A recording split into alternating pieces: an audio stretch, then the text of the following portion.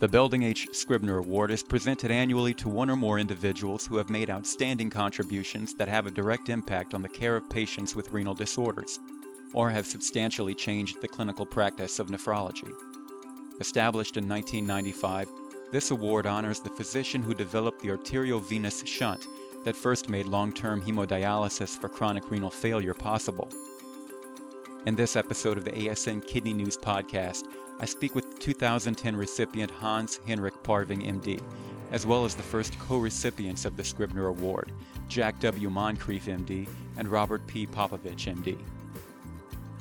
Dr. Popovich, can you recollect what it was like to work side by side with Dr. Scribner, and also how you felt about receiving an award that was named in his honor? It was like a dream come true. I've always had the greatest respect for Dr. Scribner, having worked with him. It's a pure joy. We would have these meetings of engineers, clinicians, and he would come walking in, usually late, and it's like a fresh air came in. And he would listen for a few seconds what discussion was about, and then out of his mouth would come wisdom. Pure joy. To me, receiving that award was the greatest thing in my career. And then when I show my friends my awards, it's the first one I go to. But then I've been very fortunate to have worked with Dr. Scribner and Dr. Moncrief. Get a bunch of bright people together, it's amazing what can happen. Dr. Moncrief, you and Dr. Popovich were the first recipients of the award. Please tell us about your career as it led to the Belding Scribner Award. Well, we were, I think, both very surprised to have been the first recipients of the award named for Dr. Belding Scribner. Of course, we were flattered, and it was, I think, one of the highlights of my professional life. But we felt like that there was a recognition that there was another way that dialysis could be done in managing patients with end-stage kidney disease. When I arrived in Austin back in 1969, there was no dialysis in the capital state of Texas. There was no dialysis carried out. So I got in on the ground floor of the initiation of a dialysis facility here, and a young biomedical engineer graduated from the University of Washington. His name was Dr. Robert Popovich, and he came to Austin to set up the biomedical engineering department here at the University of Texas. And since I was the only nephrologist in Austin, I was fortunate enough for him to come by and say, hey, Jack, would you like for us to work together? And it was a very fortuitous event in which a patient presented to me with end-stage kidney disease from type 2 diabetes, interestingly enough. I, like Dr. Parving, had noticed that the community of Austin was flooded with patients who were ill from reaching kidney disease and then end-stage kidney disease from diabetes. And there was really nothing that I had to offer as a nephrologist except dialysis, and we did not accept patients for dialysis at that time who had type 2 diabetes because it was felt by the general nephrology community that these patients would do poorly with dialysis.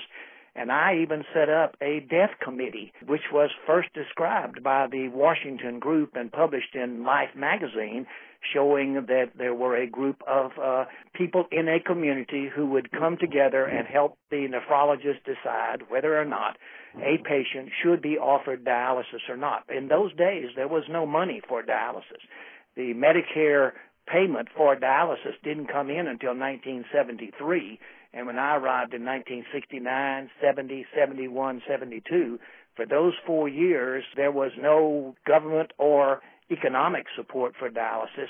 And so the eventful development of a new procedure, which was less expensive than hemodialysis, at-home hemodialysis, that is, CAPD, a fortuitous event when I presented to Dr. Popovich and his students a patient who I could not establish a vascular access on. Every time I did, for 7 separate surgical procedures, the patients clotted the arteriovenous access.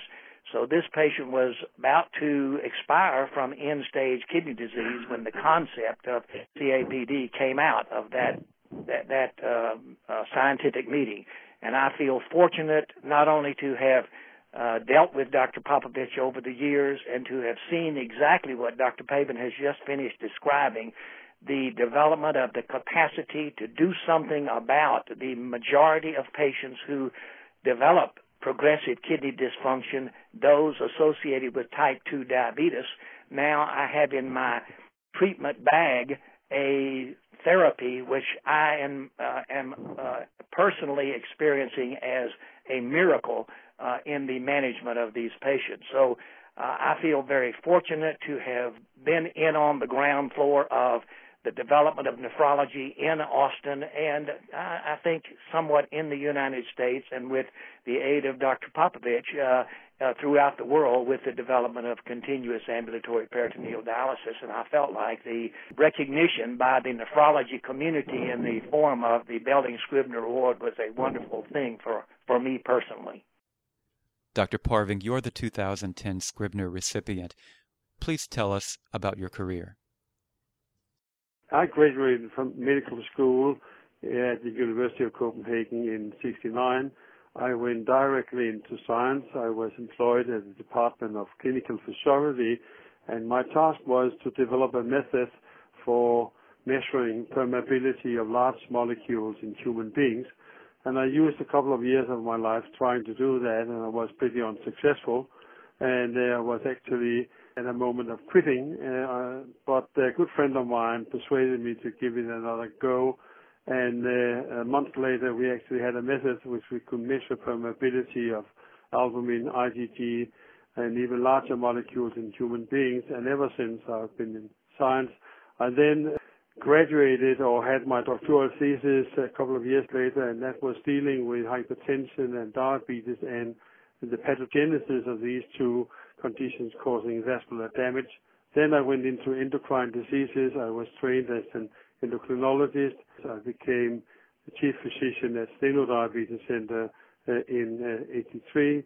I became professor in '97. Then worked at Steno nearly for 25 years, and in 2007 I moved to the National Hospital of Denmark, which is a huge hospital with 2,000 beds, the biggest one we have, and I'm professor at that institution nowadays.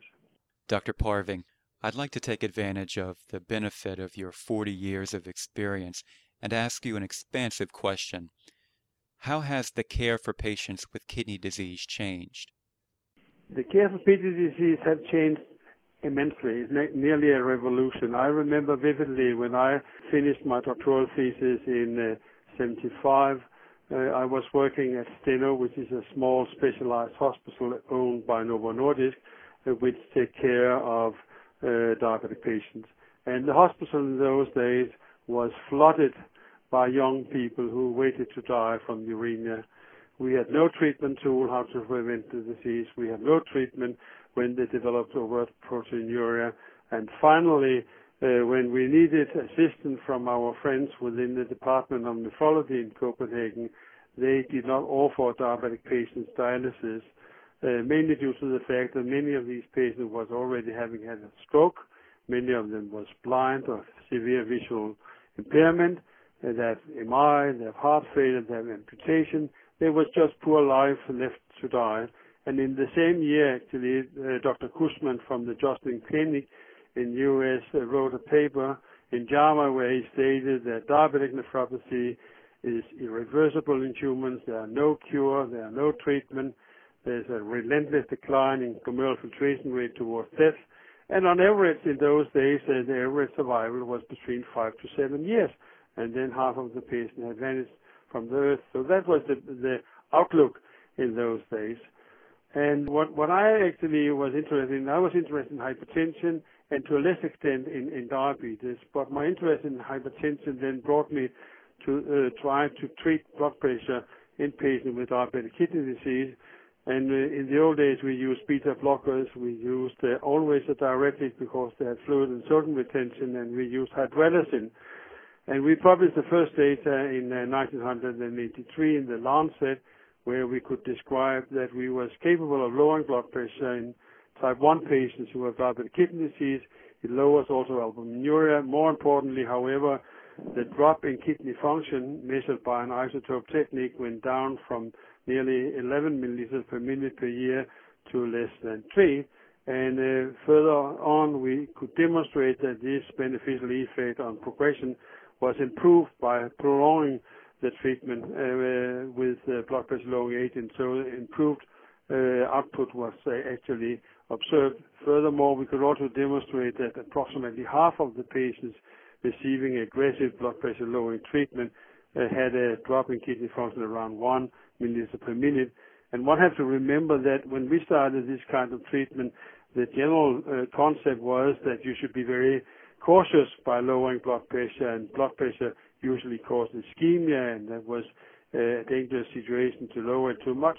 However, as you all know, Barry Brenner in his animal experiment suggested that there was actually hyperperfusion and increased pressure within the glomeruli, which was the driving force, and I'm a very strong believer in that concept. Anyway, a couple of years later, in 1986, the first demonstration came that lowering blood glucose by using insulin pumps could actually postpone the development of microalbuminuria.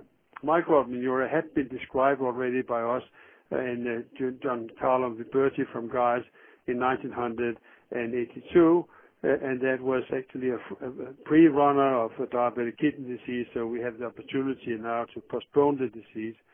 At the end of the 80s, we had the first long-term data dealing with blood pressure lowering treatment, which have demonstrated that the life expectancy, instead of on average in Copenhagen being 7 years with diabetic nephropathy, now has gone up to 14 years, so that was a major step ahead.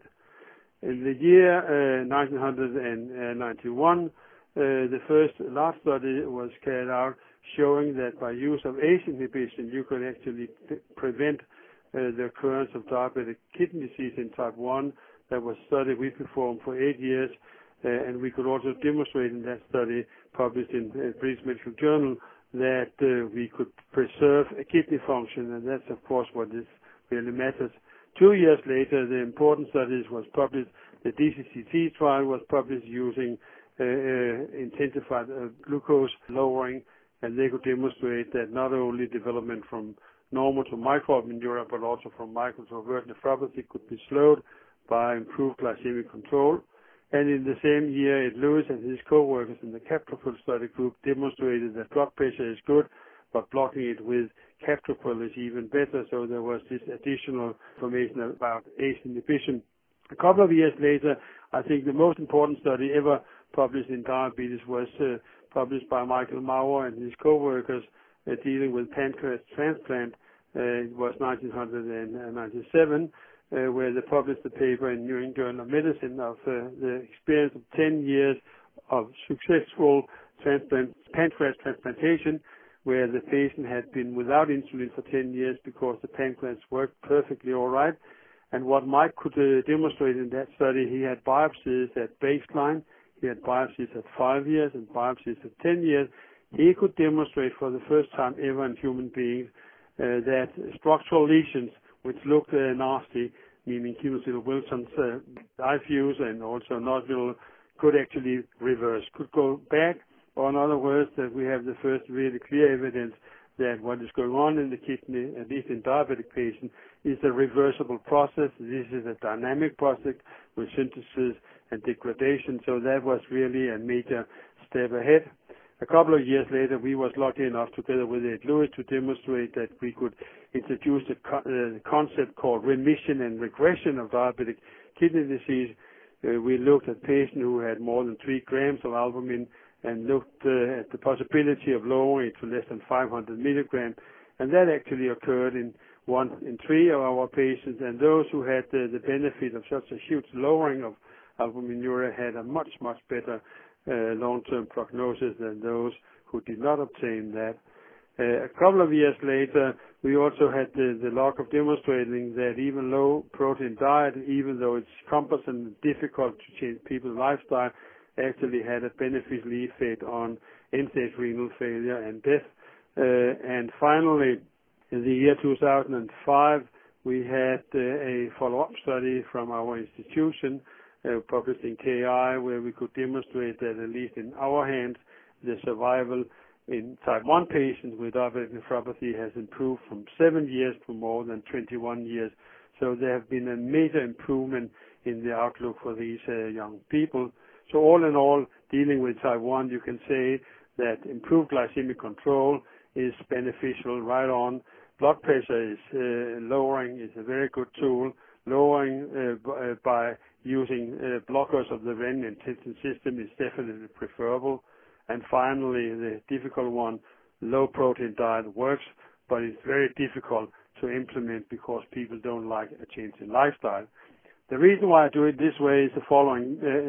Diabetes in the old days was always type 1 diabetes. People didn't care about type 2. It was that disease which was have no impact actually on the scientific community. It was of little interest, while nowadays it has changed completely. So the type 2 is now dominating. This podcast is copyrighted by the American Society of Nephrology. All rights reserved. All content in this podcast is for informational purposes only and is not intended to be medical advice. The information in this podcast should not be used during a medical emergency or for the diagnosis or treatment of any medical condition. Please consult your doctor or other qualified healthcare provider if you have any questions about any medical condition or before taking any drug, changing your diet, or commencing or discontinuing any course of treatment. Thank you for listening to this podcast of the American Society of Nephrology.